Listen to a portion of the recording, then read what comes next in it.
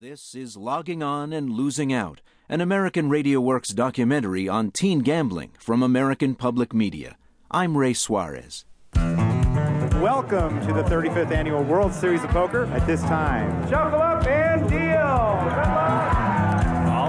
The poker phenomenon is sweeping America and the World Wide Web. Thanks to its glitzy presentation on TV and the millions in prize money, it's the pastime of choice for high school and college kids. Internet poker among adolescents is probably the #1 form of gambling today. 3/4 of American adolescents are gambling today. In high school cafeterias, on college campuses, or at home with friends, kids across America are playing cards for real money.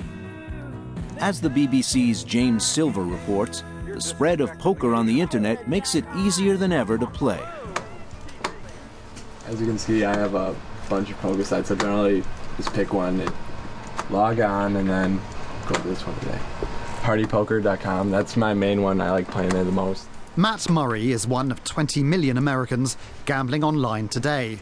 He's only 18, but he's at the forefront of a poker revolution that's sweeping the country.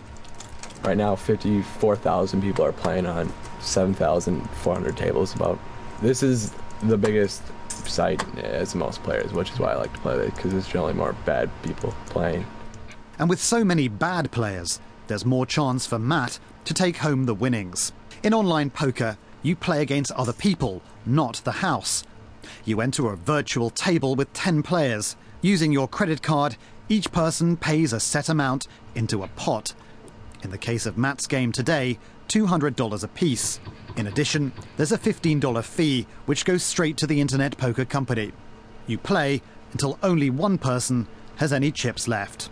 I'm playing No Limit Hold'em. That's the game most people play, and it's sit and go. 10 people enter. First place pays $1,000. Second is $600, and third is $400, and the rest get nothing. I'm in the top left right here. This is me. Well, I just bought in, and everyone just got the chips, and they dealt for position. His dorm room at the University of Minnesota, Duluth, is small and crowded. Windows are blacked out, and socks, bedding, and poker chips are strewn all over the floor.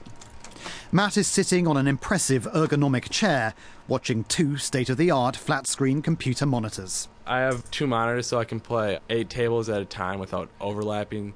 If I was playing like 1 table, the luck factor is a lot more than versus 8 tables, so like the